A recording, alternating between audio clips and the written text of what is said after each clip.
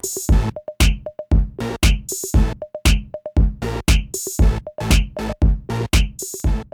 everybody, this is Kill2. Welcome to this is Less Than 10. I'm here with Blood and Feral. How's it going? Hey man, Pretty yeah. good. Thanks for joining us. Super excited to have you on. Um, like your podcast back in the day was a huge motivation for us to start one. We both listened back then, and so many people now know you as CCP Rise over Kill 2. But yeah, back in the day, CCP Rise was a prolific player and content creator, making videos and a podcast and doing lots of awesome solo small gang content. So yeah, CCP Rise, welcome to the show.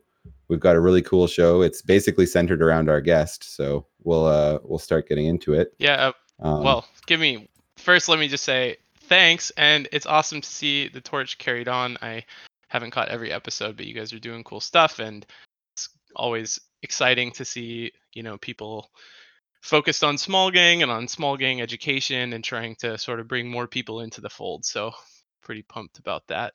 Glad we can hang out a bit and talk about it. Yeah, I think looking back, I found you actually through Twitch and then Justin TV, which before it was Twitch, and one of the original Eve stream content creators, and being able to learn tactics of kind of separating people out by moving gates and stuff. It was you, Garmin, and Sutonia. Those are the three people I remember learning a ton from watching videos of and stuff like that. So. Yeah, that's funny because that was actually at the end too of what I think of as my content creation arc. Like I started in the days when most e-video content was still on the official forums, like being shared on the um, what was it called, like creations and something, I don't remember. It had some funny forum section on the official forums, and there were people posting videos there that were hosted on e files, and they were in it was just like raw AVIs or MKV files. I would spend all day downloading them. Yeah, you had to download, Dude, and it would take a really long time. So someone would post something new, Farjung or um, uh, Kessa or something like that, and I would, sit eagerly, like waiting for half the day while it downloaded. It's pretty funny. And then, I did some of that, and then there was YouTube after that, and then the podcast and streaming eventually. yeah, I definitely remember e-files from way back when. So what year was it when you started at CCP? It was like 2013, is that right? Yeah, I started Eve the end of 2006, start of 2007, and then started at CCP March 2013. Nice. All right, well, we'll just get into the first kind of segment of our show where we talk about what we've been up to lately. So as I mentioned there, I enjoyed Volta last episode. I said that, and so I've been doing some Volta things, killing lots of caps, Yeah, killing lots of Rorquals balls success. every day. Oh, it's insane, man, how organized and effective that group is. Really dedicated. But one highlight was we got wrecked this one time. It was Frat. Frat's so good at responding and then camping the Thera hole. So as you guys know or may not know, but Bosan's got nerfed recently. So this is a super interesting. Yeah, right.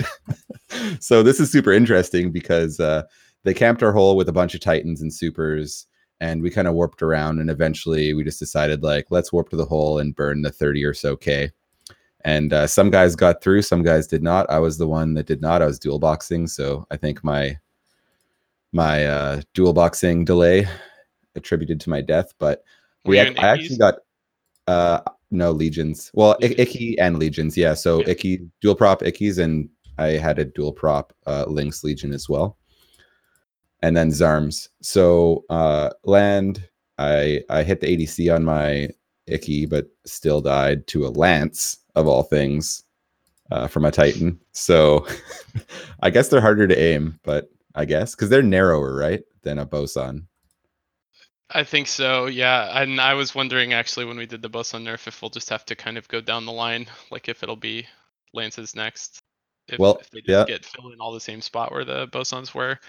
And then Scythes after, I don't know actually how good those are compared to the old Bosans. Yeah, it's hard to say. It's only happened once. So, but he did also lance his own facts. So in like the 2 to 3 bill of our Really? ships that got killed, he also killed like a 3 bill fax of his own somehow because they were all in the wormhole at 0. Pretty Yeah, I was gonna entertaining. say lances, while they're more narrow, they have a much longer range, and so that's where you can run into both collateral damage and like that aiming aspect is like a lot more focused than the boson ever was. Yeah, so that was cool. Lots of content like that. But I also did some small gang. So I was flying a dual prop, dual rep Cinnable that eventually died, but I was having a lot of fun with that. I haven't flown a lot of stuff that can kind of pseudo kite and also brawl a bit, which the dual prop, dual rep Cinnable can. So we killed the super blingy Loki. I was roaming around Losec with some guys from the Tuskers slash Rubs public kind of small gang crew, whatever you want to call that now. And I eventually died. We had a fight on a gate, and a rapid heavy typhoon landed on the gate, and I was like 2K off him after our target ship died, and I was just like, well, I'm too close to really not do this, so I just like threw in on him, and man, his volley was real, so that died, and then I took out like a 2012 Talos. Like, I see that here actually. I'm looking yeah, at your Z kill. What are you doing in a Talos? I was wrecking thoraxes and missing Enyos. Yeah.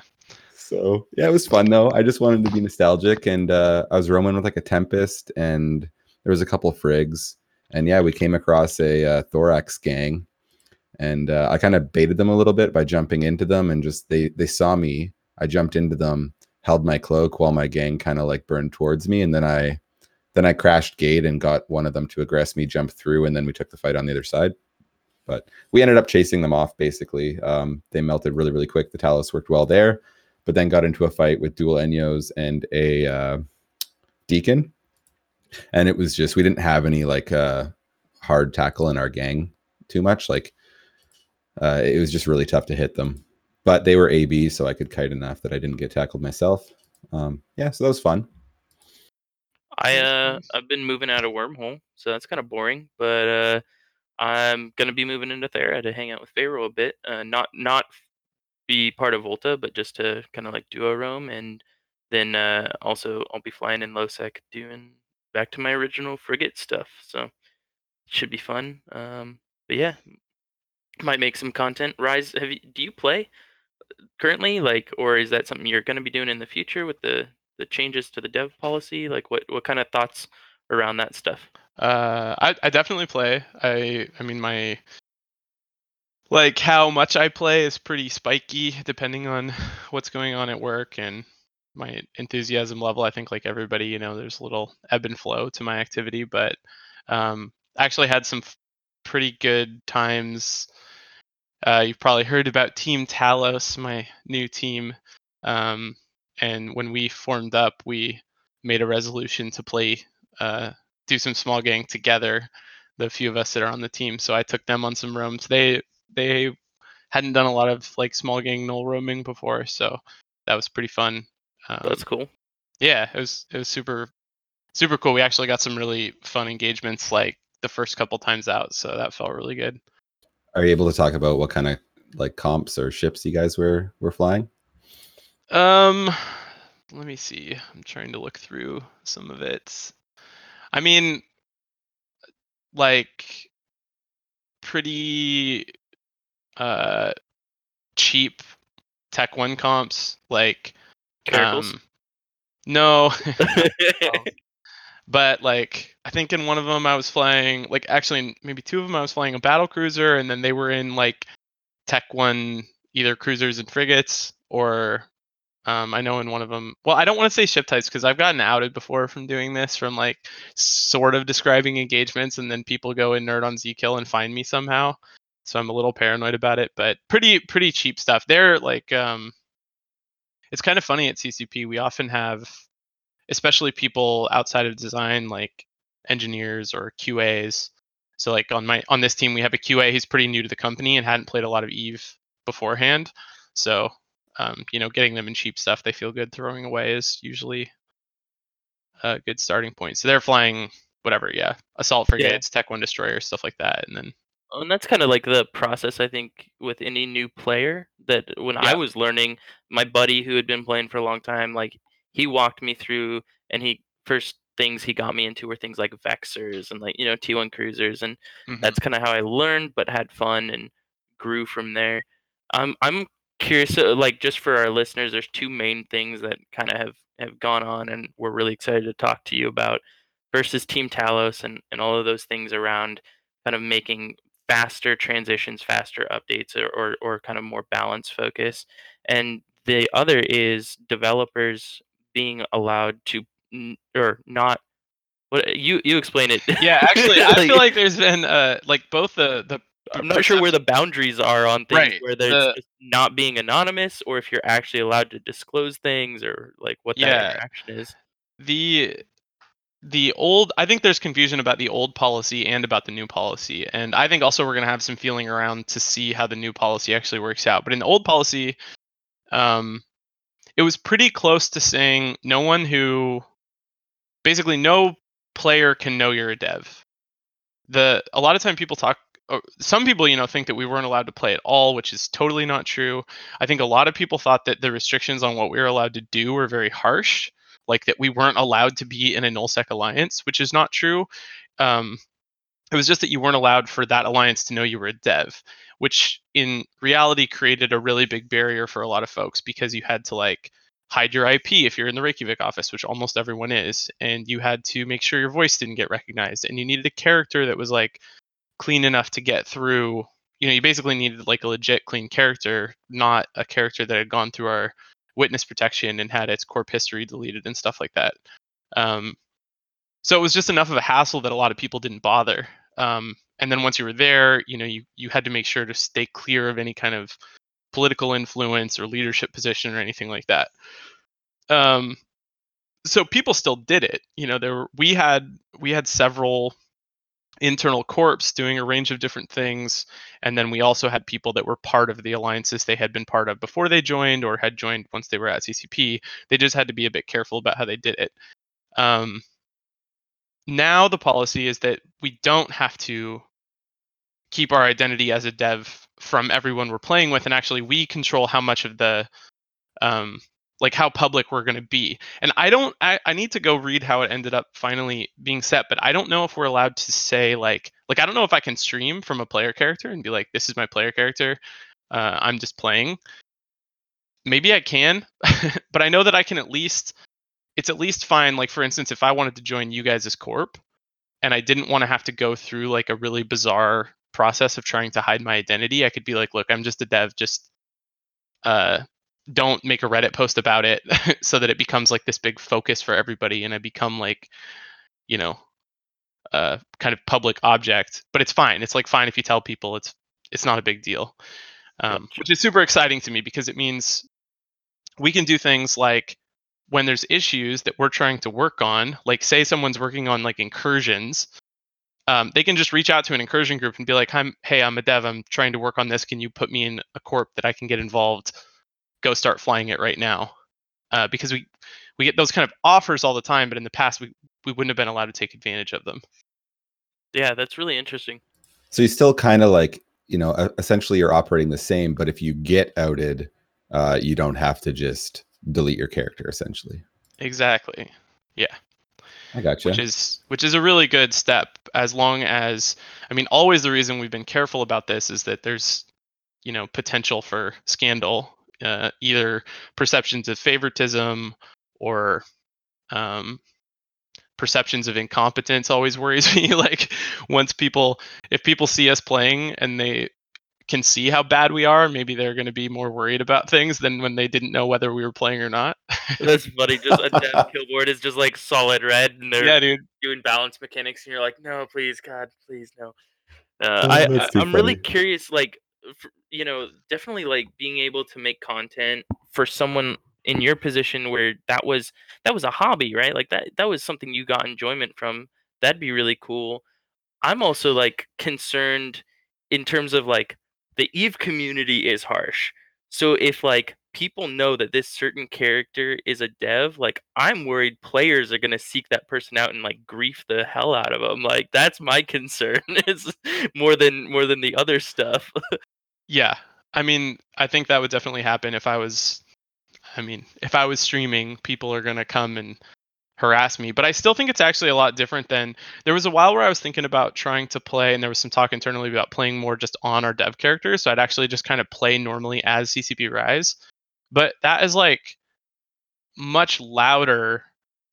Everyone I fly by in game is going to act like that then, is going to be like um, playing very weirdly because of it being a dev character. Whereas if I'm streaming, like, maybe the 100 people watching the stream, some of them try to find me and jam me with a griffin no matter what I do or whatever. But at least for the most part, what's happening as I fly around in space is pretty normal, I would hope.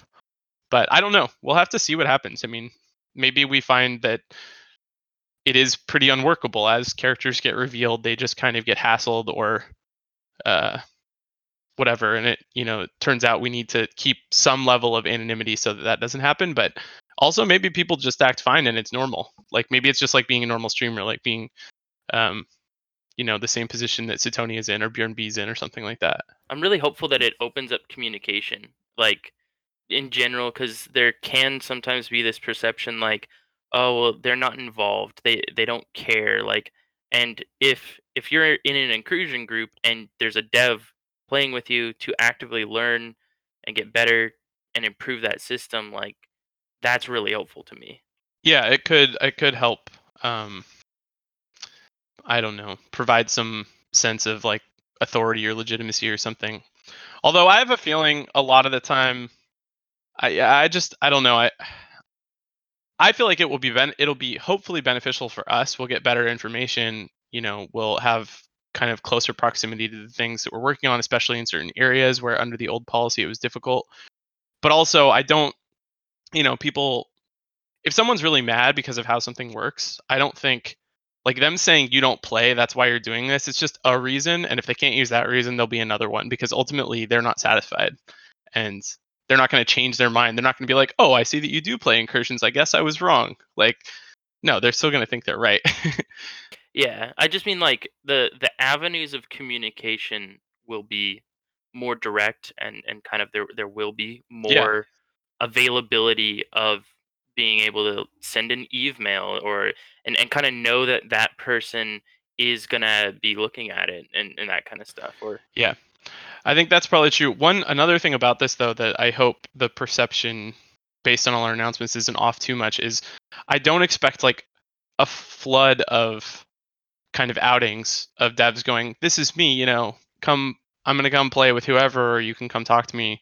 I think probably most people, I think for someone just sitting on the sideline it won't look very much different at all. I think for the most part devs will still be relatively anonymous, but I think it'll change the way that they get into groups that they're going to play with and change some of the things they're doing, which is all really positive.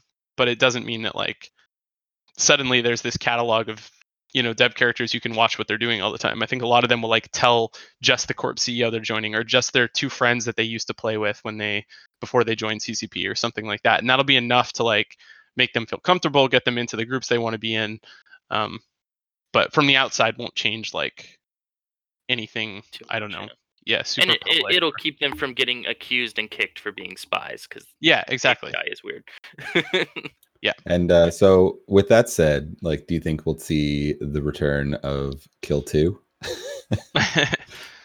I was thinking I think probably I have to so I have Kill 2, but of course he's like renamed through our witness protection, and that's a character I've been playing a lot, and I was thinking it'd be fun to have a character that I can kind of join whoever, like a character that's maybe not, I don't know if it's Noob Corp or what, but that I can just go on roams with kind of whoever as myself. And I probably can't just have Kill 2 the name back, but I can probably Something have maybe. the same character and do something Mimi and What? Yeah. What was that? What was that Alpha Omega character that you had when you that tested? was super fun. That was the most fun talk I've done since joining the company, and Some of the most fun I've had playing too. It was called Alpha Vegas, actually. It was for my Okay. Vegas talk when we were about to launch free to play in Clone States. And Yeah, I just and I remembered that character existed. I couldn't remember the name, and I remember you talking about like roaming around in like a thorax and just getting a random yeah. fight out in the very outer reaches of Null and stuff like that. Yeah, that was super fun. I was just trying to show that like the free set of skill points was enough to PvP, and I ended up getting like a ton of good fights. That was during the days of Sfeeple oppression. I killed a bunch of Sfeeples in my Alpha Thorax. Felt super good. That's awesome. Yeah, so that all sounds awesome and sounds super exciting. And yeah, I would like to formally offer you a fleet invite to roam with us then sometime in a trio of 2012 Metafits. So Sounds good to you me. don't have to answer now, but just poke us, hit us up, and we'll Yeah, set we'll it up. do. I'm gonna try and sort out this this like a character I can use for that kind of thing. I think it'd be pretty fun. Absolutely. So earlier you mentioned Team Talos, which we'll dive into the specifics of that team in a little bit. But for now, I kind of wanted to touch on some of the recent changes and kind of your thoughts on how they went, and also what the team was kind of thinking when they came up with that. And the first one we'll touch on is the structure talk, the kicking over sandcastles, Yep. I believe it's called. So one thing I liked in this, which I know like I've seen positive and negative stuff on it, like, hey, this isn't enough, but it's nice that faction warfare was kind of given a nod during this, because there is one portion of the change that is specific to faction warfare space. So it kind of leads me to believe that and that change, for anyone not in the know, is that if a citadel is in a space that is owned by the opposing faction warfare militia, the militia that doesn't control it cannot tether. Yep. And I've seen people kind of talk about how, tethering isn't enough, but I just wanted to comment on how it's great that faction warfare was kind of looked at in this, because faction warfare players kind of feel like they've been left out. And is there anything? Have you had any thoughts on pushing that a little further to like you can't dock in it, not only tether? I don't know. I wouldn't want to say specifically about that. The sort of general thing that's very easy to say is we're not done with faction warfare, and we're talking a lot about more stuff we want to do there. And I hope we can get an update that's like fully focused on faction warfare in like early Q1, but we'll see. I don't know about docking. Yeah, we would have to it's kind of funny. The tethering change actually fell out of, we were looking at broader tethering changes. Like with structures in general, there's a bunch of different areas where we want to make changes. They're all super complicated and hard to be sure that we're improving things. But we really want to try and make changes because it's like obviously one of the biggest, I don't know, points of discomfort like across the game right now, and affects a lot of different areas. So it's something we want to work on. But there's a lot of different sections of it. There's like time zone stuff. There's kind of structure spam and structure proliferation, and there's structures like as a conflict driver. How does fighting over them feel in terms of like reward and incentive, and how safe are they, that kind of thing. And with this set of changes, obviously we're focused on the time zone part mostly, but we were also trying to find some changes to how low power works and how tethering works across the board. And while we were doing that, this faction warfare change seemed easy and sensible to kind of fit into that group. And then the main set of stuff we wanted to do with low power and tethering everywhere, we decided to hold off because the kind of couple options that we ended up with just weren't good enough, basically. So we decided to wait a bit longer till we could find something better. But the faction warfare thing was totally fine to leave in. So I don't know. The moral of the story there, I guess, is we weren't setting out to work on faction warfare specifically with those changes. It just was like something that made a lot of sense to include. And I think if we were going to make more changes to structures in faction warfare, it'd probably happen while we were focusing more on the faction warfare ecosystem itself rather than just on structures, which we Nice. want to do. So like hopefully, more stuff coming. I don't know about docking. I have to I just wouldn't want to say one way or another about it. Yeah, absolutely. But there's a lot of stuff in faction warfare that needs changes that is a lot clearer. I mean, faction warfare missions and LP in general is kind of a mess. A tier system, potentially gate sliding and some of the dynamics for getting into plexes, the plexes themselves and what ships are allowed in them and how the mechanics inside them work. I don't know. There's a lot of stuff we can hopefully get to with the scope that we're allowed on this team. But Yeah, I think one of the hopes around Citadels, at least for us as like small gang pilots, and I know that there's this hard balance that you have to consider when you're saying, okay, well, if we balance for like small gang, then how does that work at scale and vice versa? But one of the things I always think about is like with stations, that interaction around those modules and being able to entosis them as a yeah, small group, those were always things that they incentivized someone to undock.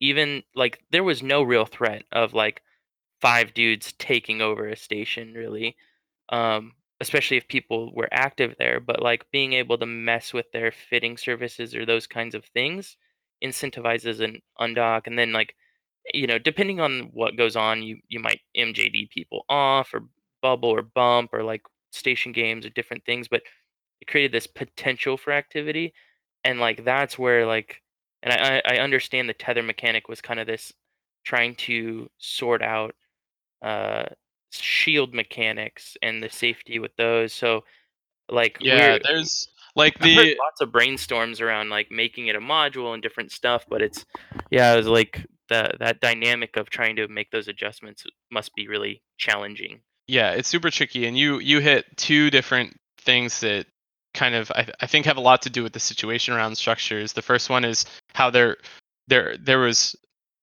structures are like Upwell structures were designed hopefully to cover the full spectrum of scale. They're supposed to be completely accessible and ownable by like random 3-man goofball corp and HiSec, but also by, of course, mega coalitions. And they're supposed to provide some sensible set of objectives across that whole scale. Um, and then like you said at the end, they're also fulfilling, all the POS functionality, all the shield functionality at least. And it's just a lot to cover. And so finding things, a lot of the time, if you push, it feels like if you pull a solution towards something that makes a lot of sense in a particular situation, you destroy the functionality in another situation.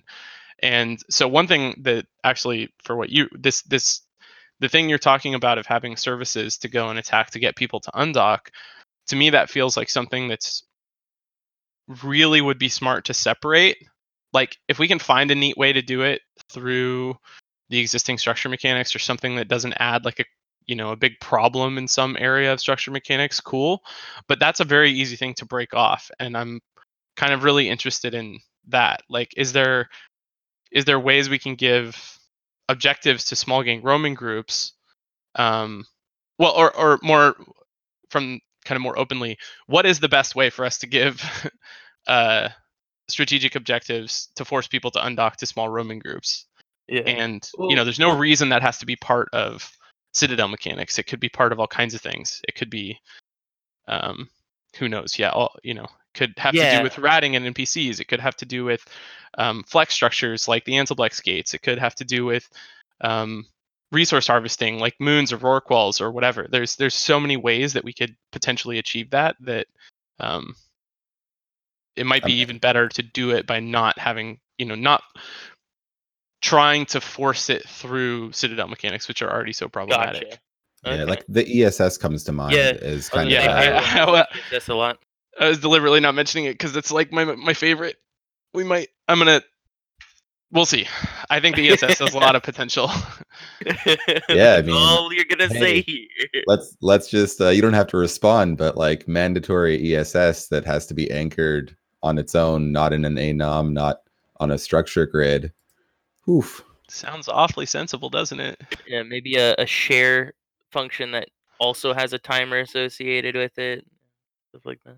Well, Can't do it in a pod. I don't. while Anyway, while we're spitting on structures, though, one thing that's always I've heard other people say this that kind of like it bugs me that in the past you could bubble and undock, right? So like as a small gang, you could warp a saber or a dictor to the outpost and bubble up immediately and catch things warping to it, because like the area you'd land was so much smaller, you're more likely to get a drag, but also that you could bubble them if they were trying to undock. Well, you still can do that on a structure grid. Just the weapon system makes it so tough. And I'm not really looking for a response that would fix that or any even. I just wanted to kind of mention it because I thought it was a really cool aspect of stations, and you still can do that in NPC space, but it kind of one of Yeah. those things, I mean, all I can say about that for sure is that it's really touchy. There's a lot of I've heard a lot of that. There's plenty of folks who feel that was a good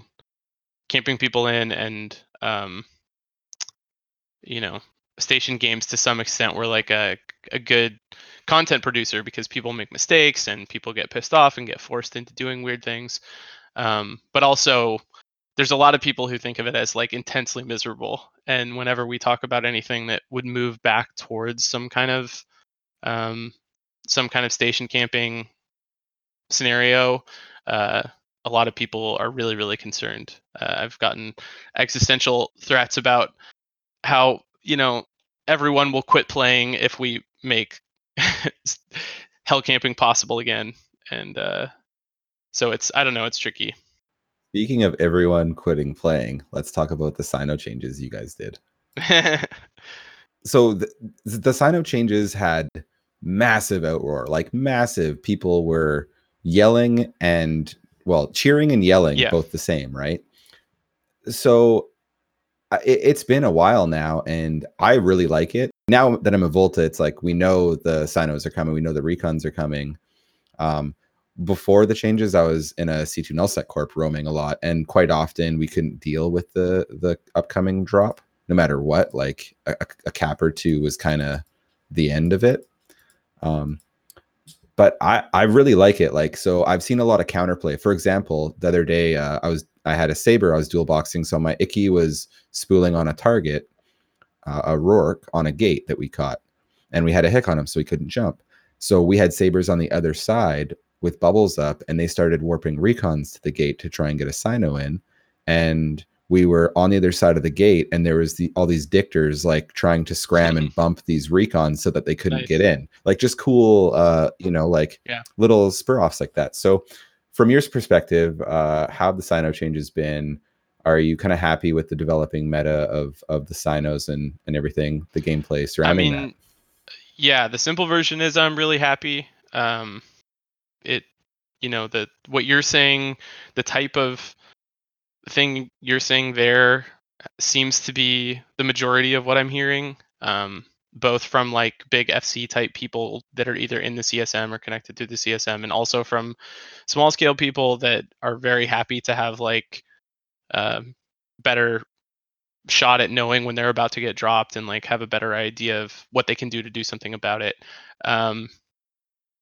So that feels really good. I mean, it seems like just a much more interesting set of dynamics across the board.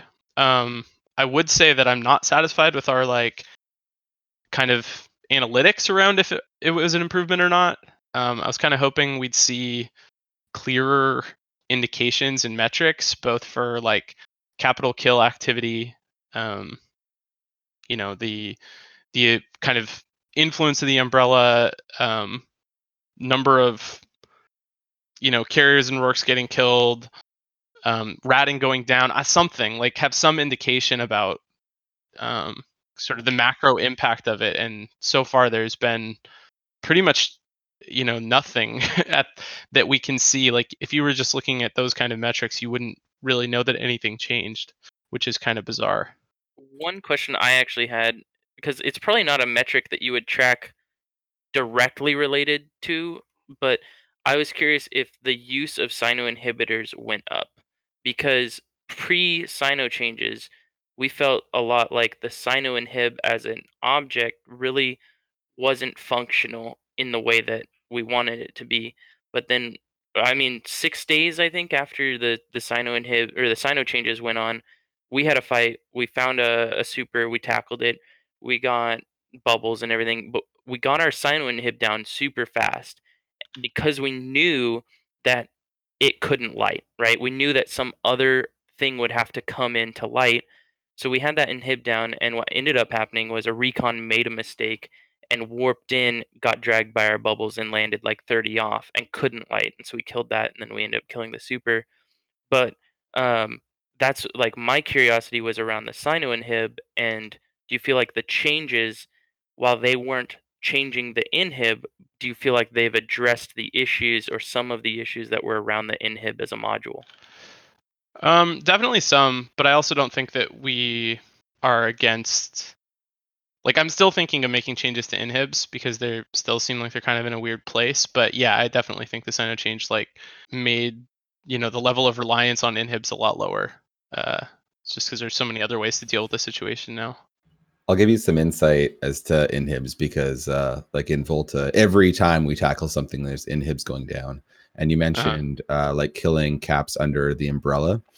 And when we do this, we still take swings at groups like Frat in their prime time all the time. And the end result is we either immediately warp or we end up having to frag sirens and dromies and escape that way. I mean, we don't shed a bunch of losses usually, but it's it's fairly annoying. So what happens is even though we get the inhib down, they'll end up bringing in a recon at range and bringing in a single long range Titan, which then immediately volleys the inhib, and then they decloak a recon close up to us and light the Cyno that brings in the umbrella, right? So Sure. And like that, that does get around it, but also that's that's a relatively demanding set of stuff versus the old system. So like, compared to the old reliance on inhibs, that's still like a pretty big buff to your situation, even though they can handle it. It absolutely is. You're right. I don't think it's a complete solution. I wouldn't say, inhibs are just fine now, or that whole set of dynamics is like perfectly fine and fixed, but it's definitely a big move in the right direction. And by the way, since you brought it up, I just went and looked at number of inhibs deployed over the last year, and it's down since the change, but not dramatically. Like there's probably now, Okay. 75% as many inhib activations as there was the rest of the year. Interesting. Yeah, that's really Yeah. So Weird. one kind of thing I've heard a lot around Volta and that group is that they'd like to see in regards to inhibs. Right now, a lot of its HP is through hull, and it's very difficult to rep. So, I mean, Yeah, it just needs some resist and normal HP. It's not exactly. not a big. It's not a cool to big see. mystery. It's cool to see you on the same page. Yeah. I heard. I got it. Don't worry about it. There's a graph. You guys on the recording can't see it, but you guys can see the graph of inhib activations by week over the last year. You can see the dip is when the Cyno change happened, right? Mid-September, late September. Oh yeah, cool. That's neat. You guys have those metrics like so easily available. Yeah, we have a really awesome live metric system for a lot of stuff, but I'm increasingly frustrated that it's I want to start combining our analytics and our live metrics. We have like a hard time tying stuff like this to any kind of like higher level trends or conclusions, even though we have really good, like I can get to raw numbers really quickly, but we have a really smart analytics guys, but there's still a lot of their work's pretty manual, and it'd be really awesome if like I really want us to figure out a way to say, say have some procedural way of saying what is a small scale fight, like have some simple criteria for like number of different parties on kill mails or something, and be able to actually track like how many fights are happening after we made the Cyno change. Because right now when I have to try and look at something like how many kills there's been or how many jumps there's been in a certain part of space, or how much, I don't know, of a certain capital ship has died, but I can't say like, were there more engagements or were there more fleets active? Something a little higher level like that, Right. which feels like a unfortunate constraint. I gotcha. But we're working on it. We have pretty awesome data guys at the moment doing cool work. There's just so much stuff to work on, as always. Yeah, for sure. So speaking more about capitals a little bit, we've seen nerfs to both capital application, things like the NSA. It's been trending for like the last year, right? So what are your kind of thoughts on general like capital versus subcap application? You hear tons of things like delete hot titans, keep hot dreads but delete hot titans, and other things like that. You guys nerfed the effectiveness of the draw me semi recently, right? Like, so where are you at on that kind of application versus subs? I mean, still not, at least me personally, and I can't speak for everyone. We probably need to. I'm actually starting to sort of kick up another round of like taking stock of where we're at and where we want to be for cap stuff, because I'm getting a chance to hit it on Talos, and I want to keep doing that. But for my sake, at least, I'm still not satisfied. But it's also a really tough issue. We have, especially Supers and Titans as the aspirational ship in the game, and it's a game about spaceships, and they need to be really awesome. But whenever we take that as the main goal, we end up with problems, which like we have now, like the Citadel rework just created a whole bunch of problems where their power is like super oppressive. We know we're always going to have too many of them to expect that their cost or rarity is going to be a limiting factor. But whenever we try and move them away from oppressing subcaps, we end up with a lot of disappointment and frustration for people who want them to be really awesome. So it's super tough. I think there's a lot of directions we can explore, and for now, I would like us to keep trying to push towards working towards a sort of rock paper scissors situation where Supers and Titans are very good against other capitals and structures, but they're pretty crappy against subcaps. And then subcaps are hopefully good against Supers and Titans, which is the hard part to figure out. We probably need something completely new to make that really make any sense. But are pretty bad against subcaps, are still pretty bad against normal carriers, Hod dreads, Right. Like, faxes. and that I think you're kind of hinting at things I've heard rumors of and mentioned at Vegas, I believe, which is like the heavy bomber. Is that kind of Yeah, leaning yeah, yeah, towards? yeah. Which I'm actually, I don't know. Well, I'm getting a little less. I've been. This is kind of a sidetrack, but I've been thinking and talking a lot lately about what leads to the kind of engagements and escalation chains that are really fun for people, like the kind of the ideal fight that we're all after. And something that seems really important for that is some level of commitment, both commitment in terms of cost and risk, and then also like literal commitment to the field. And I think heavy bombers, even though they have like the ability for subcaps to punch up towards supers and um, Titan seems really valuable. It seems hard to imagine doing that through, if if we did something like heavy bombs from a relatively expensive ship that had to go into some kind of mini siege to make it work, so that there was like some real risk represented, where if then Bro, I got this. Put a heavy bomb launcher onto and incorporate it with Bastion on Marauders. yeah, I mean, that sounds I sort of don't know. ridiculous, but it's actually Yeah, kind right. of the vein that I'm talking about, because then, like, I don't know. I don't know how true this is, but I've been at least thinking about the fact that when we have mechanics like where bombers are at now, normal bombers, they're having a huge dampening effect on the ability to bring battle cruisers and battleships, right? At kind of medium to large scales because you just risk losing them outright to bomber fleets. But nobody wants to risk having that. It's not worth risking that happening because there's nothing good about having the bomber fleets on field either. So you end up with neither comp getting used very much. And they both do get used some, but the overall effect of that like set of dynamics is kind of lackluster. yeah, it's like sort of constricting to the activity that's actually happening. We were talking about this some recently with the boost change, which is a really interesting case because someone like Pando, and Pando's an extreme authority, and I would not say that I know more about his fleets than he does, but would say that it's like critical to have boosting as a way to allow engagements with the umbrella in Supers and Titans.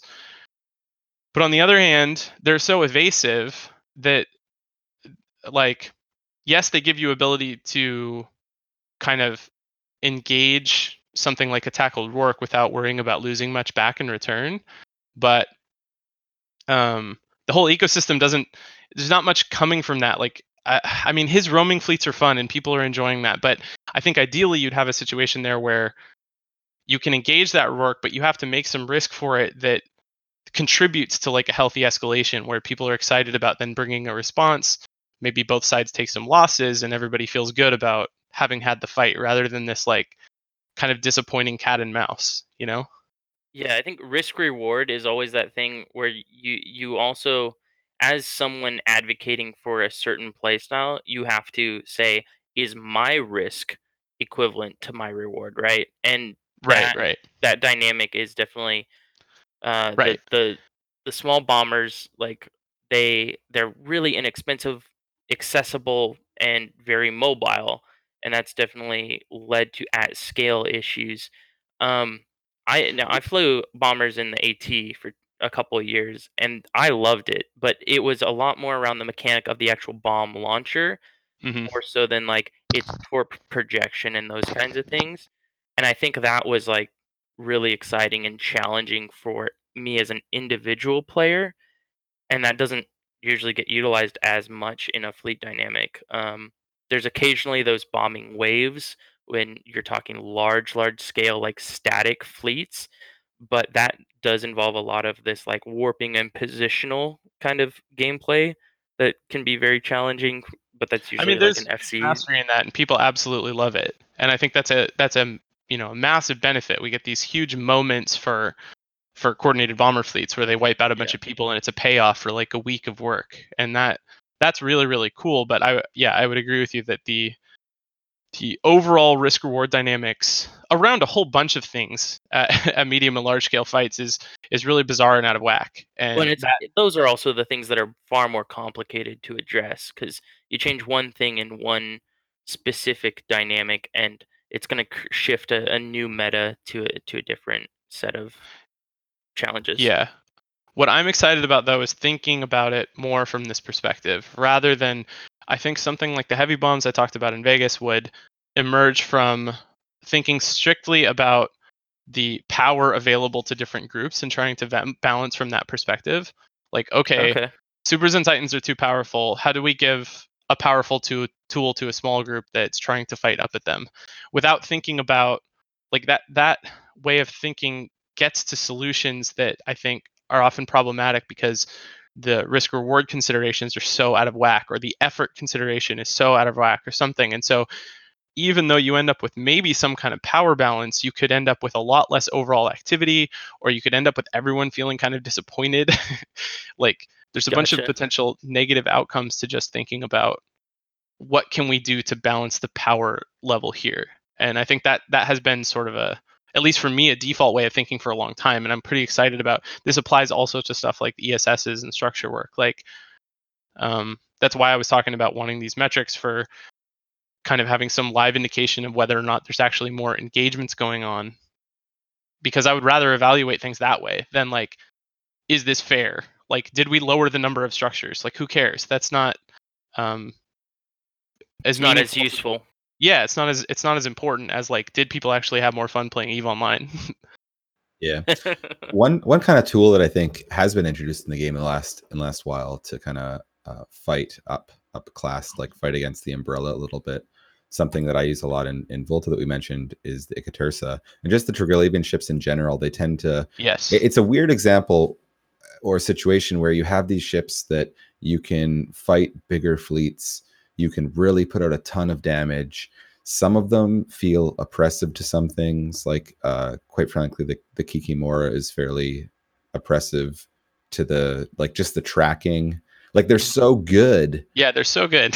So good, but they're also necessary in some dynamics, right? I think they're doing a much better job on this kind of approach that I'm talking about than a lot of other stuff that I've worked on, where they are not making anybody miserable for the most part. Like they're very powerful, and they're very powerful in a pretty asynchronous way, so that you can fight your sub-cap fleet against cap fleets, and you can do a lot of different things with them.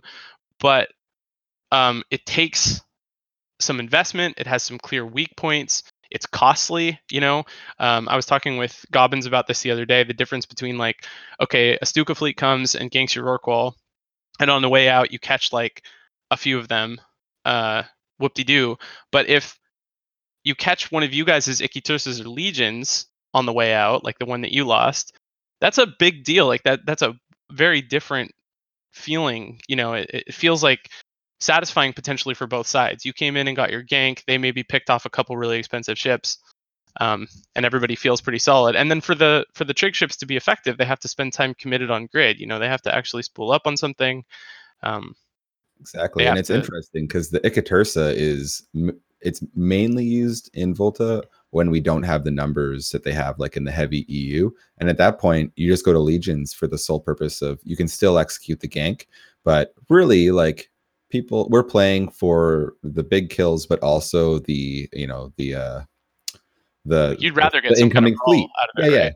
And the Legions can actually brawl. The Ikatursas really can't. Like if they send a fleet, we usually will have to leave because they like 100 mutants showed up. You're just outie because you're gonna start losing Ikis like crazy. Exactly, and they're just not good. They don't excel at fast repetitive kills, which is what you're looking for in a mid-scale fleet, right? Yeah, I'm super happy with where they've ended up. I think it's insane that people aren't. They are so powerful. Like I was looking the other day at just we're talking a lot about sort of weapon design across the whole game for a few different reasons, but looking at just the performance of different weapon categories, how are projectiles doing versus missiles versus hybrids, whatever. And disintegrators are doing like they're doing like, I don't know, 2 or 3 times as much damage as any other weapon category right now, even though they're on this like sort of exclusive platform with unique skill requirements and pretty expensive ship hulls and a mechanic that's hard to use. They're insane, and yet nobody really minds. Like I feel like if just looking at how powerful they are, people should be screaming for them to be nerfed into the ground, but everybody's fine, it seems like. Well, I think hard to use needs to be defined a little bit because the tracking on them is so insanely good, and the projection really, as long as you can operate within its optimal, which can be difficult, but it can also be quite easy depending on your comp and setup and everything. The tracking, like they're so powerful, the damage is so good, and the tracking is what I think makes them like. Yeah. That it's so good.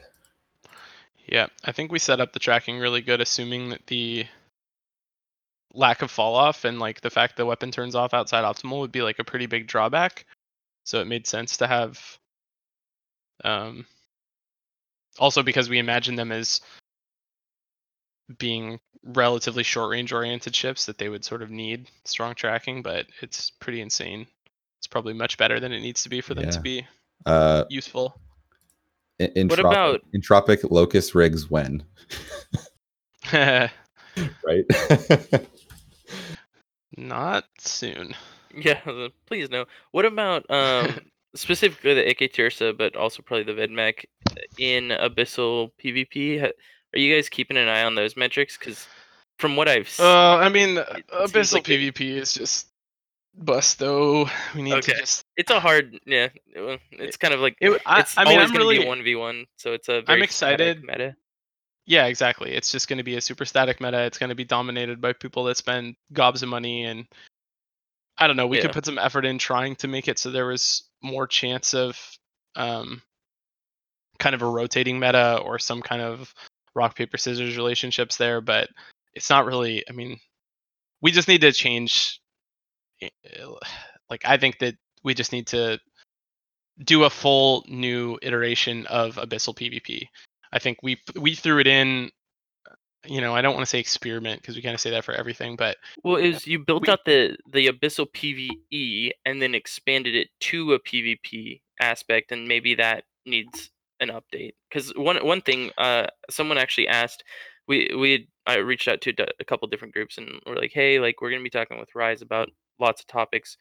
Anyone have questions? And one of them, I thought it was a good question, was around the idea of extending Abyssal PvP to the 3 versus 3 area with frigates. yeah, I mean, And I I would thought that love to was do that. interesting. Yeah, we we when we put in the cruiser one, we talked about that. Be really fun. Uh there's a ton of fun things we could do. I also always wanted to do some kind of Thunderdome version of it where like you could activate filaments from anywhere and you'd be thrown into pockets with like up to 10 other frigates, but it'd be like kind of always changing, and so you'd have like this more sandboxy but still isolated and controlled.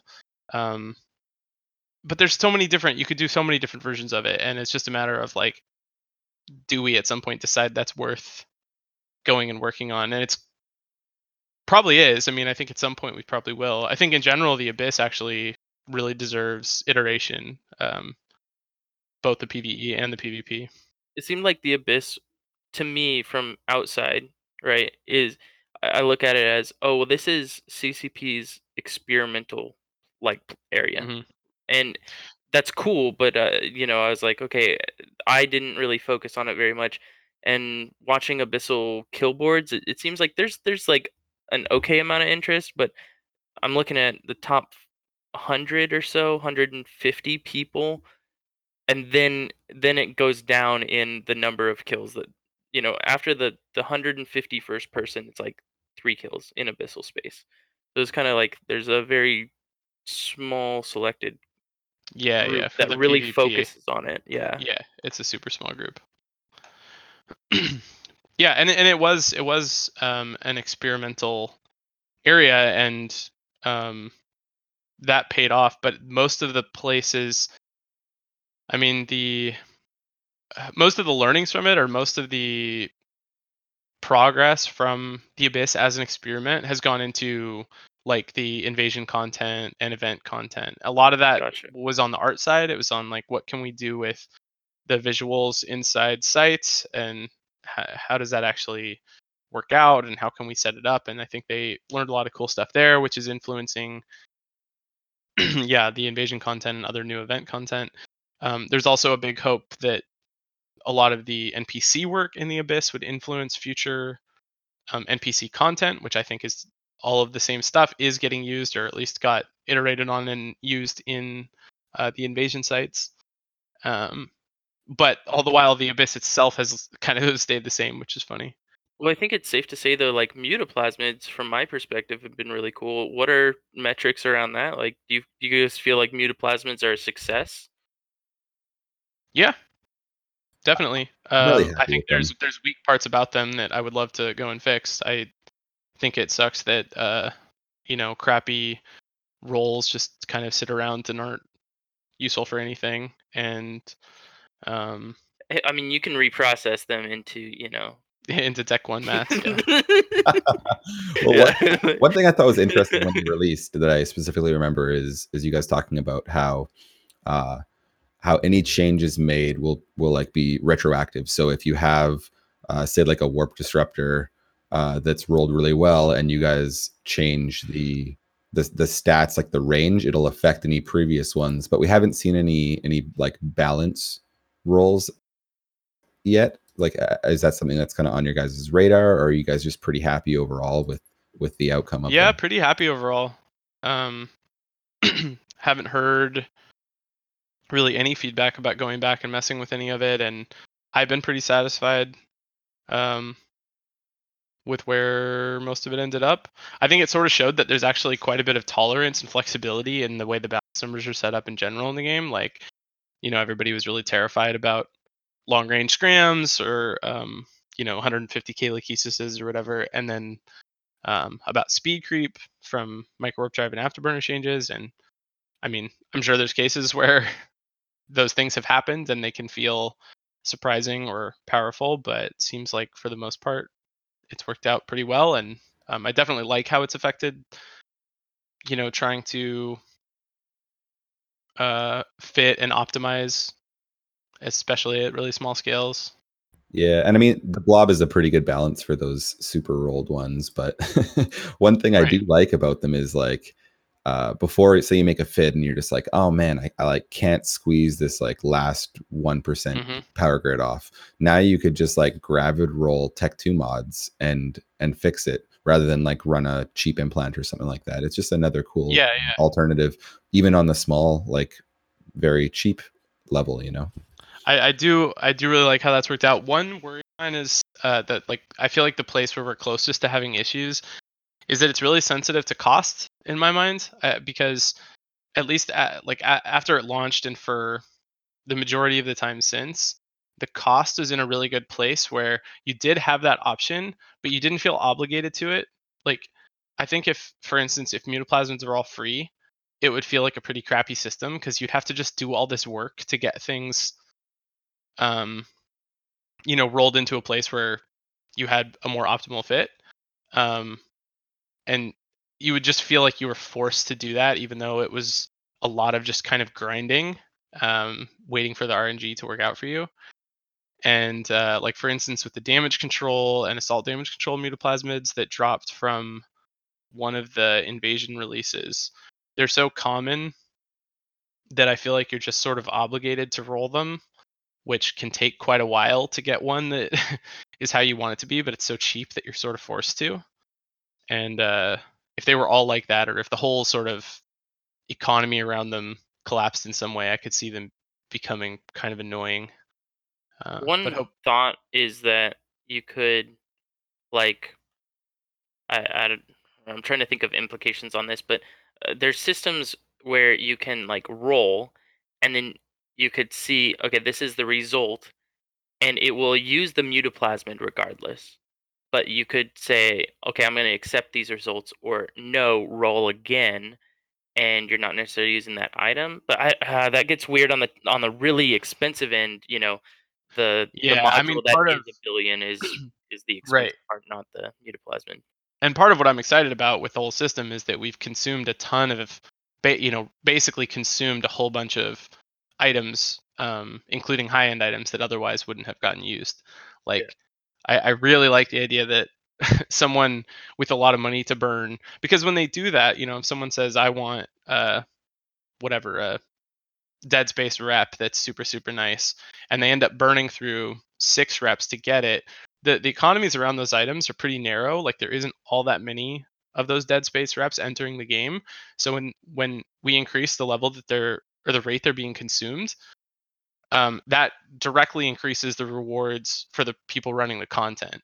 And we're always short on rewards. Like we always wish we could make resource harvesting, and at least certain kinds of NPC killing, not all of it, not Nyx ratting or something, but for a lot of stuff, like running the abyss, like exploration content, we really like, it's really great to increase consumption on some of those high end items, which this has done. So I wouldn't want to do like, that was one of the big purposes of the system, I guess, was to make sure we're consuming, or at least try to consume some of the kind of slower consumption rate items, like faction Dead Space officer items. Yeah, I think it was a really good change. Um, do you think we'll ever see mutaplasmids for ship hulls? Maybe. I mean, I was joking about this in Vegas, but we talked about it a bunch, with at the last CSM summit, and it kind of turned into a joke. But the CSM was just like so incredibly excited, and we could definitely do it. I mean, the system handles it really easily, so Yeah, it's just a cool. matter of deciding that it's something we want. I think there's some definite, potential drawbacks. We get some power creep. Um, we also make it a lot harder to tell what a ship's going to do. There's already such like blurriness between ship function, and the modules increase that a bit as well. But you can imagine having whatever ships that are Yeah. supposed to be slow and now they're super fast or whatever. Like it wouldn't take much attribute change to start really screwing with what you could expect from different hulls. Which I don't know. Right. Maybe it's fine. You would see that it's abyssal. You'd know it's kind of a bit of a crapshoot guessing what it's going to do. But I was initially actually on the very scared side of the mutaplasmid debate, like before they were announced, because I started my first like 2 years of PvPing was faction warfare afterburner frigates, where 30 to 50 meters a second is the knife fight that determines the win. And so like that was like my I was always just afraid that okay, a comet is going to come in and have this abyssal afterburner, and that's going to be the difference. And then it ended up being this thing in my head where I was like, oh, I just have to take it into consideration. I look at their speed just like I was already doing to hmm try and figure out if they were doing links or implants.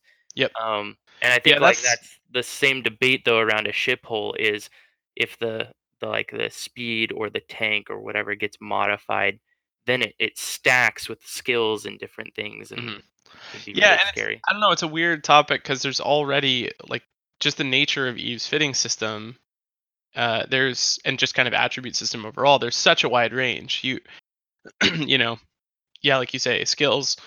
Sorry, skills, implants, modules, which just how the fit is set up, not to mention the quality of all the modules you choose. Like, there's already this super wide range. So, um, it's just another tool to affect that range and maybe even expands the outer edges of that range by a little bit. But ultimately, you're doing, like you say, your process is kind of the same no matter what. And actually, with ships, in a way, it's a little easier to work around than with modules because with ships, the only way we could do it is have the ship type actually be different. It'd have to be an abyssal cruiser or an abyssal vagabond or whatever instead of um, like with the modules where it's a normal one and you don't know that they have abyssal stuff fit. So you would know just from Gotcha. seeing them show up on grid that you should expect something different. Yeah, exactly. One other recent change we wanted to touch on and get your thoughts on was one was the Jag and accompanied assault frigate speed nerf. So I mean, a lot like we obviously loved the Retribution. All the small gangers like the Retribution. Great kiting AF, and pretty much all of them also screamed and yelled about the Ram Jag, right? So um, we made some predictions before Vegas, and one of them was a Ramjag nerf, but the speed nerf kind of came out of nowhere. Could you kind of comment on, where your thought process was regarding the speed nerf as well to AFs? Sure. I mean, it's partly just from a general feeling that when we did the AF, it was, I don't remember how long it was, a couple years ago now, I guess. We did the AF, maybe a year and a half, something. We did an AF class buff after AFs were irrelevant for a super long time. Like they were really, really bad for quite a while. T3Ds were pretty much better in every single situation. Which is Um, funny because now AFs are kind of better than T3Ds in a lot of situations. yeah, and there's really, I mean, T3Cs and T3Ds suffer from this so much where there's so much direct competition for role with um, another class, and we just teeter totter between which one. There was such a long period as well where T3 cruisers were absolutely the subcap fleet choice, um, and then now it's hacks and Lokis are still good, but like for the most part, they're out of the picture. Uh, and it's the same with T3Ds. But since that buff, I think that we just went pretty overboard in how strong they were, and then the thing that really pushed towards that change was looking at combat interceptors and trying to find a role for them, and realizing that for there to be any hope of a role that fits combat interceptor themes, they need to be like strongly distinct from assault frigates in terms of their speed, which um, they were faster even before that nerf, to like all the assault frigate speed, but it wasn't that big of a gap. Like it didn't feel relevant enough, and that was just sort of a reason um to push assault frigates back down. I guess the other thing being that um yeah, I mean, it kind of goes to the same that just assault frigates were too good, but I think they can handle it. Like they're still very good. We didn't get rid of them as a class with that nerf, but we made room for other stuff to come into the picture. Yeah, I think the Yeah. Jag still is pretty strong in terms of a tackle role. It's really easy to dedicate like nosing into the highs, and so that's kind of like one of those things we've talked about like within our groups and within less than tens Discord and stuff. It's kind of like, hey, so like where does this actually wash out? And the other ones are like, yeah, they're good. And it's just the Jag that's like, what? We don't know what to do.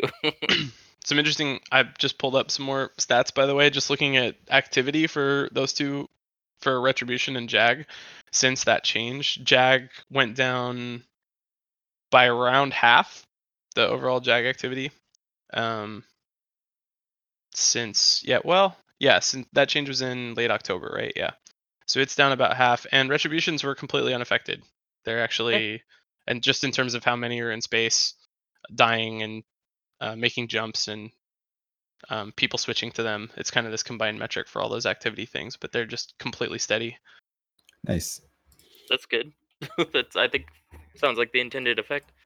Yeah, and something I kind of talked about too. Like, I was a fan of the speed nerf on the AFs, and just the general way of going of kind of slowing down the meta. You talked about speed creep a little bit before, and I think a lot of small gang nano stuff has been subjected to speed creep, and the end result is a lot of the larger ships. Like, you know, you used to say like 2K was fast for a cruiser, and now like Right. even higher than that. So it kind of like, I think slowing down the meta a little bit will help a lot of the slower or bigger ships that, you know, I want to be good to kind of slot in a little better. Speaking of this, what do you think about just hacking a ton of speed bonus off of all micro warp drives? Like, what if micro warp drives gave like 250% speed or 300% speed instead of 500%?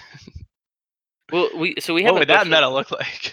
That'd be Oof, yeah, that'd funky. be well. So I immediately think of tracking, right? So now, in theory, you should be able to apply with larger weapons easier, right? Yeah, yeah, That's interesting.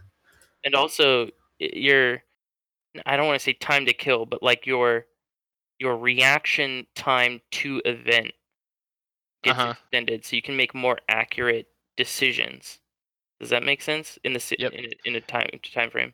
Yeah, and I mean, related to that, everything that's positionally sensitive and time sensitive gets much more powerful. Like placing bubbles correctly, for instance, Right. is Yeah. way easier.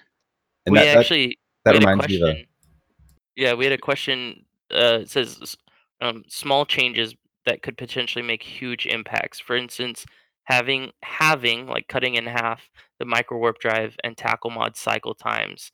And there's an example that was actually kind of brought up by Oris AP, and he was talking about uh, what would happen if you half the prop mod cycle and tackle cycle times. Better pilots would be able to manage heat and counter overheating against ramjags or other things using their scrams, um, still very effectively because the cycle time's better. um, and but then heavy newts would then be very strong and would still be able to cap out like interceptors and things as they come into newt range. So it's like this kind of falls in that category, I think, of a small change like cutting the micro warp drive speed and it having cascading effects. Yeah, newts would be stronger because you wouldn't get as much out of the cycle before you were capped out. exactly.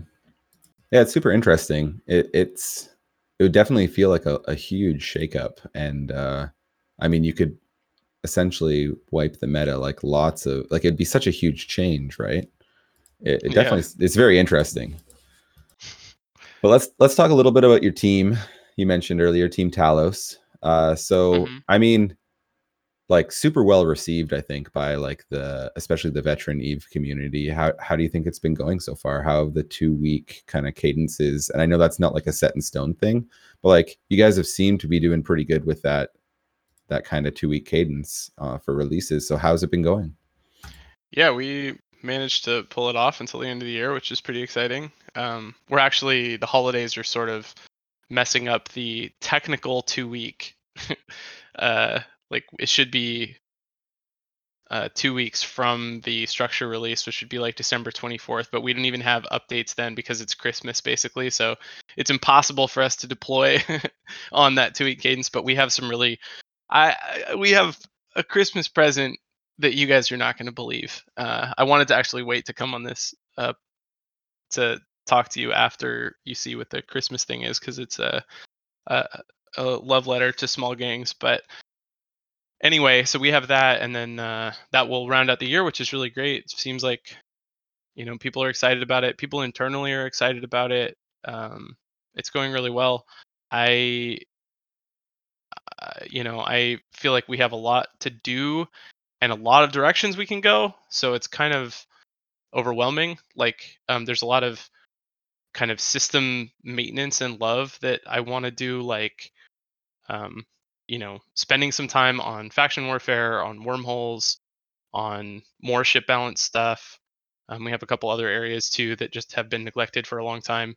But also, we have the potential to do things like screw around with ESSs or um, uh, add completely new systems, which we have a bunch of weird ideas for, or do ship mutaplasmids. Like there's a whole lot of potential. We actually have some meetings heading into the end of the year to lay out some strategy for Q1 and Q2 next year to make sure they match up with the broader themes that you might have seen Berger talking about in Vegas, the kind of quadrants for the year. So we'll see where we end up, but I'm really excited.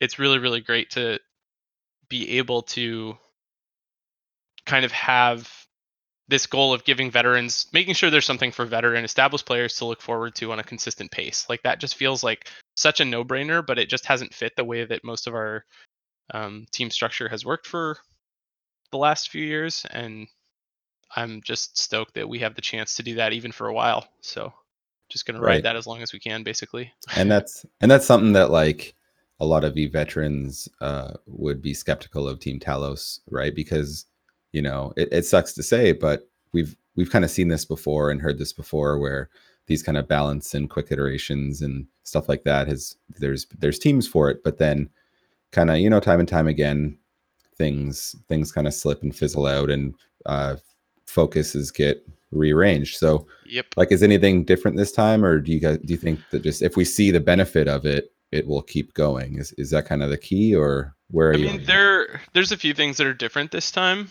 but that doesn't mean we're immune to that problem. Like I would not fault anybody for being skeptical, and I would not be surprised, or at least it would not shock me if somewhere down the line, whether it's hopefully not a couple months from now, but it could be, but definitely 6 months, a year from now, who knows? We have to adjust to what the project needs, what the strategy team needs, and those opinions and those people change. So it's just impossible to know. But there are some differences. We've said a few times that we had kind of dedicated bandwidth or teams for working on balance stuff, especially. But in the past, it was basically always an allocation to a team that was also doing something else, which is very hard to pull off. Like, um, I was given kind of approval or bandwidth to work on ship balance stuff at the same time where like we were trying to figure out the skill trading deployment or the free to play design from the same team. And so it just has a tendency to get kind of overrun. And Talos is actually completely separate from any other work at that scale. Like part of our team description is to keep our scope small and focus on these types of things, which is a lot different than the instances of it that we've talked about in the last few years. So there is reason to be more optimistic. Um, but yeah, also wouldn't fault anybody for skepticism. Are there things or systems that your team's not allowed to touch or look at changing? I mean, it's not that we're not allowed based on the area of the game so much. A little bit. We do have some splits internally. Like there's a big split between content and ecosystem at the moment. So it would be kind of weird for us to go on Talos and like make new dungeons, or not dungeon. I don't know what players would Yeah. call the area, but new sites, new PVE sites. That would be a strange thing for us to do. We'd probably have to do some negotiation with the content segment to make sure that made sense and fit their vision. So it's unlikely that would happen. But more what our restriction is just scope. So like, sure, as you noticed from a lot of the other CCPers talking at events lately, we're talking a ton about resources and like the resource landscape. And Talos is not going to go do uh resource distribution rework for all of Eve, because it would take several months to do that, which means our mission of like delivering at this pace would be impossible. Um, so it's not that the area is off limits. We could make changes that affect resources, but doing something broader and like longer term is sort of off limits, at least as our mission sits now.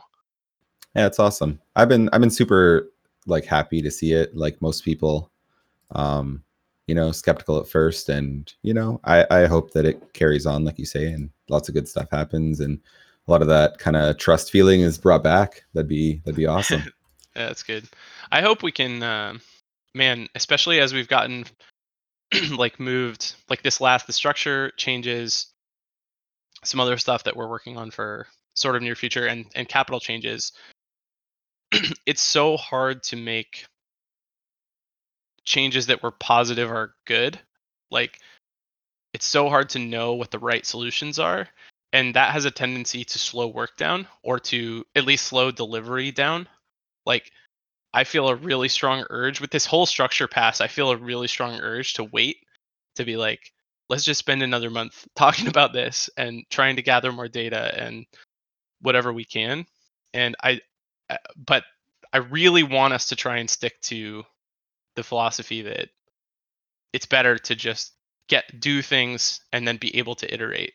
I think I have some of the same worries the player base does, where sometimes I'm nervous to make a change because I'm not sure I'll be able to come back if it's messed up for who knows how long. But I'm way more excited about a setup where we do iterate quickly, and because of that can make braver changes faster, changes more like the Sino change, where we can be like, this is pretty wild, but we can do stuff to adjust it if we need to, and we earn so much by you know doing something a little more interesting without knowing for sure that it's the right solution, especially since when we think we have the right solution, we're often wrong anyway, so there's not a whole lot of value necessarily in waiting for it. Yeah, for sure.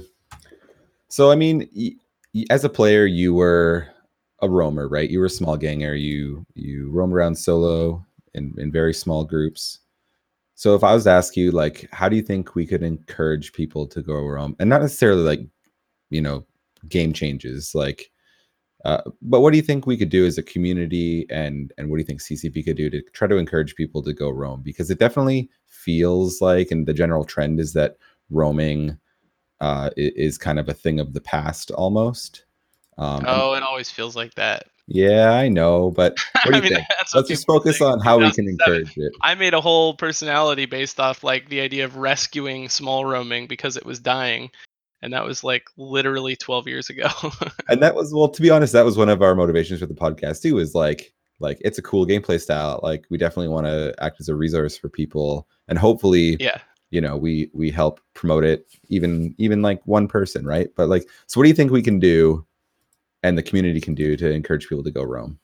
Well, I think what we can do and what you can do are really different questions. There's a lot of stuff that I want to do on our end. I think a lot of it, like we were talking about earlier, has to do with objectives and sort of the way that risk reward is set up to incentivize roaming and how that works at different scales. So there's a bunch of work to do there, I think. Um, I think I wish I could talk about Christmas, but I can't. Uh, but there's some other angles too that have to do with just the experience. Um, I've been really obsessed for a long time with the session length requirements associated with roaming. I actually talked about this with a group of roaming FCs before. It was pretty funny before the warp speed update, which they didn't know about at the time. But one of their biggest requests was to increase warp speeds, just so that when you did take out subcap groups for small roams, you could cover more ground, have a better chance of getting an engagement within a time frame that was reasonable. The entire industry has moved towards really accessible time frames for good content. Like that's what, if you think of PUBG or um, I don't know, even things like Hearthstone or um, Tarkov, or I don't know, they're like, people don't have 4 hours to do 100 empty jumps like maybe they did in 2007. And I think there's a whole bunch of angles that we can come at that from. I was actually really excited about multi-buy for that reason. Um, if I'm losing 6 ships a day and then trying to get to 0-0 for a fight, being able to like in one click buy all my stuff is a pretty huge improvement on my session length. Oh yeah, I think multi-buy and multi-fit, those like quality of life, just ease of access things are some of the biggest Yeah, changes on like the daily, like small things you're like, oh, I didn't think this would be that much of an impact, but it is massive. Like, yeah, it's huge. But I think there's other angles that we can come at that problem.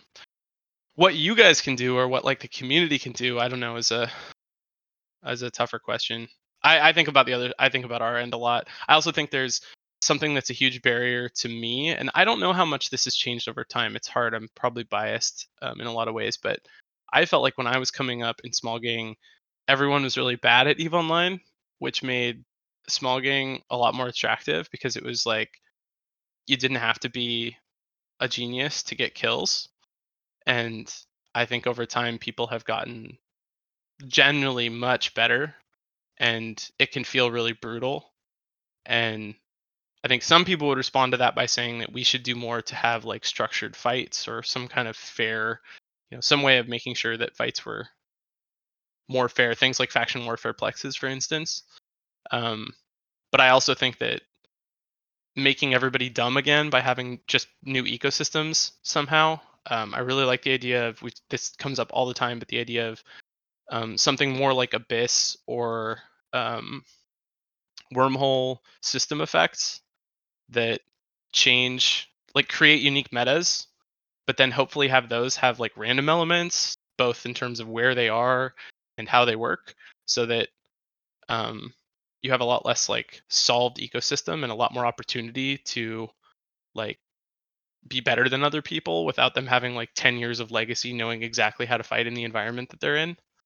Yeah, I think that's a good point. And I mean, even just to go back, like to what we were chatting about a few moments ago, more rapid sweeping change, like those smart people, Hmm. they're going to adapt to that faster. And then the net effect is they're going to be fighting people who are unprepared for what they have or unprepared for the new meta.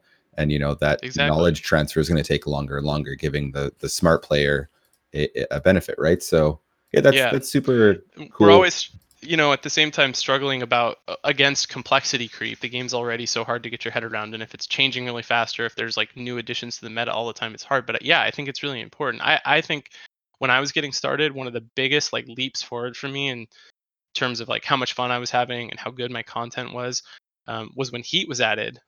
And it was this massive meta shift that took forever for people to get their heads wrapped around, to figure out what it was good for and like how to change what to expect from ships you were fighting based on it. And in the meantime, since I was like putting effort in and adjusting to it really quickly, I like had huge benefits. My results were way better than they should have been. And yeah, like you said, if we were doing that more regularly, putting in either new systems that took time to figure out or making big changes to the ones we have, it could go a long way to making. I mean, it's making all of that structured towards small gang might be a little tricky, but I do think small gangs are rewarded. Big fleets and large scale stuff has so much momentum. It's very slow to adjust relative to Yes. some small group. I think on complexity, it's good to remove complexity, especially bad complexity, but good complexity is good, obviously, right? So Yeah. there's Yep. definitely a difference there. Yeah, and it's tough. It's a battle we're always waging to try and figure out what is bad complexity we can cut and what is good depth that we want to keep or add more of. It's not always clear in Eve. There's a blurry line between the two, but What about the permadeath thing? I think was something that was talked about at Eve Vegas, or it was an idea that was kicked around. It wasn't even yeah. like an actual thing. I mean, I love permadeath. Just like even without any actual design or whatever, I just think it's like such a Eevee thing that's Yeah. pretty compelling to almost everybody, even if they would never play any version of it. So This man plays hardcore Path of Exile, I can tell. oh boy, Right?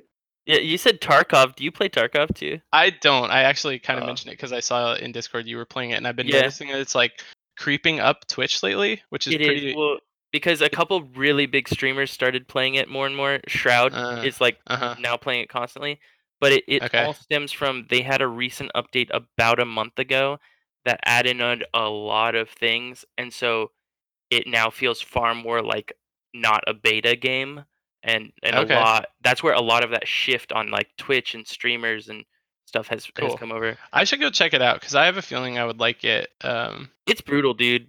Like Yeah, it's so good. I've been playing it for over a year, and like Yeah. it's still. I have days It where I is just super fun. cry after playing. I It mean, it's reminds me great. of Eve as a shooter. That's all. Yeah, That's literally I mean, it. all of the thing is the thing that all of us, especially probably us small gangers, is we love tragedy and consequences and risk, having things on the line, which is, I think that's like Path of Exile to me is basically just Eve 2 to me, because it's funny, it's like a super different kind of game, but it has like really brutal consequences and incredibly complex systems, and is heavily focused on economics as well. And so it's like kind of the same boat. It's like even though the gameplay itself is so different, it's got so much shared DNA. Indeed. Yeah. And Well- yeah, permadeath to me is just like the natural extension of that set of priorities. I think because it's such a natural extension of what Eve is already about in a lot of ways. It comes up pretty regularly, and it's always been interesting to me how compelling it is to people, even people that, like for instance our entire marketing department, who is, some of them are super Eve players, but some of them aren't, but all of them can be excited about permadeath. Like everybody understands the potential drama that comes from having it in the game. And then people who are hardcore players are also really drawn to it, streamers and whether it's small gang people or just people with really big egos and personalities, like everybody understands there's some awesome potential. So um, we've got to do something eventually. There's a lot of debate about what the specifics should look like. There's a version when we were talking about it at Vegas, we were talking about a version that would have like that the permadeath characters would be basically gladiators for capsuleers, like they'd be entertainment characters.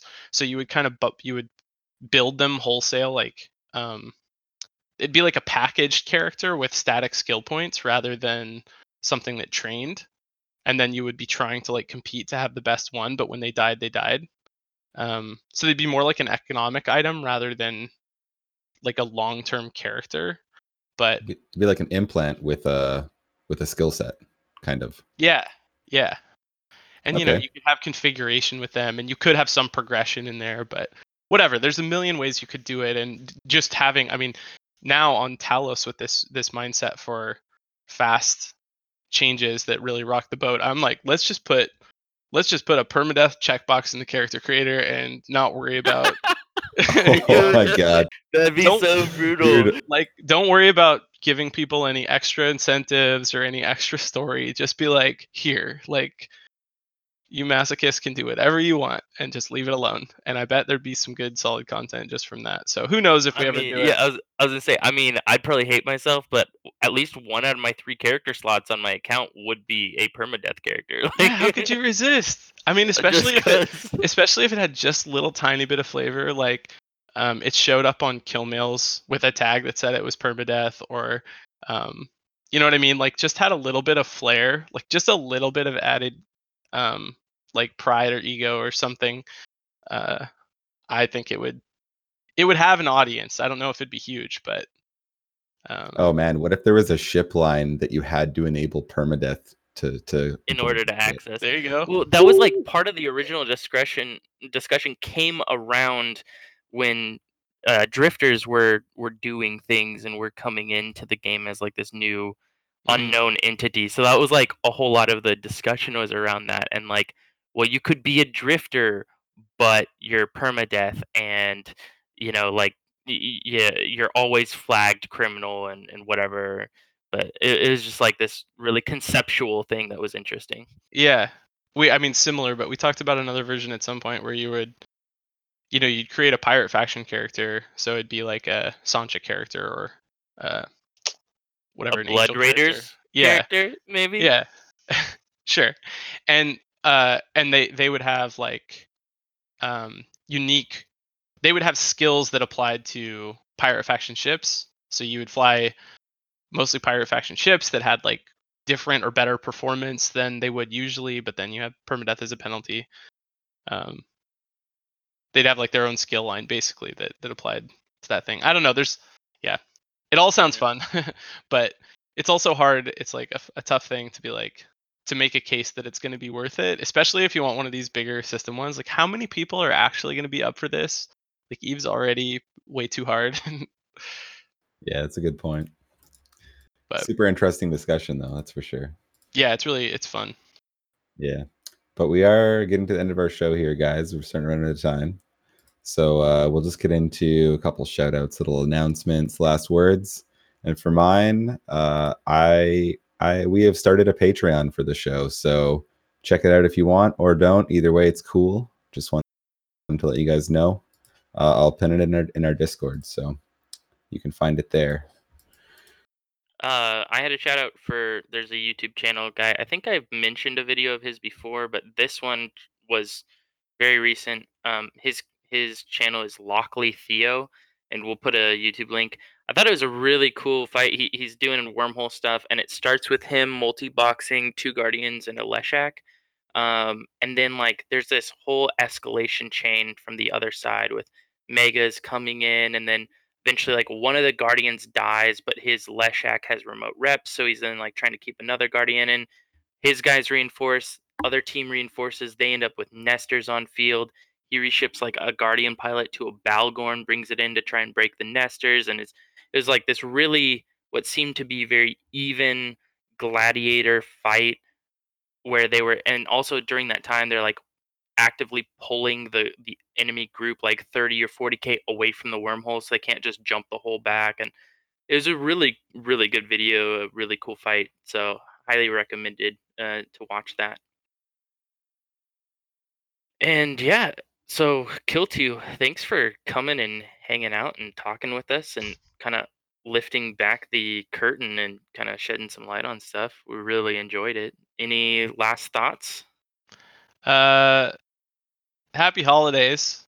I hope you guys enjoy our special gift to small gangers that I can't believe I got to actually put in the game. Oh my god. You'll Can't wait. You'll just have to see. I don't know. Maybe nobody will be as excited about it as me, but I'm pretty stoked. But no, other than that, it's been a blast. I feel like I talked a lot, and hopefully that's okay with everybody. And maybe soon we can roam, both with you guys and those of you out there listening. Maybe soon Kill2 meme version will be public knowledge. We'll see. That'd be awesome, man. All right, guys, just remember, it's not the size of your gang. It's how you use it.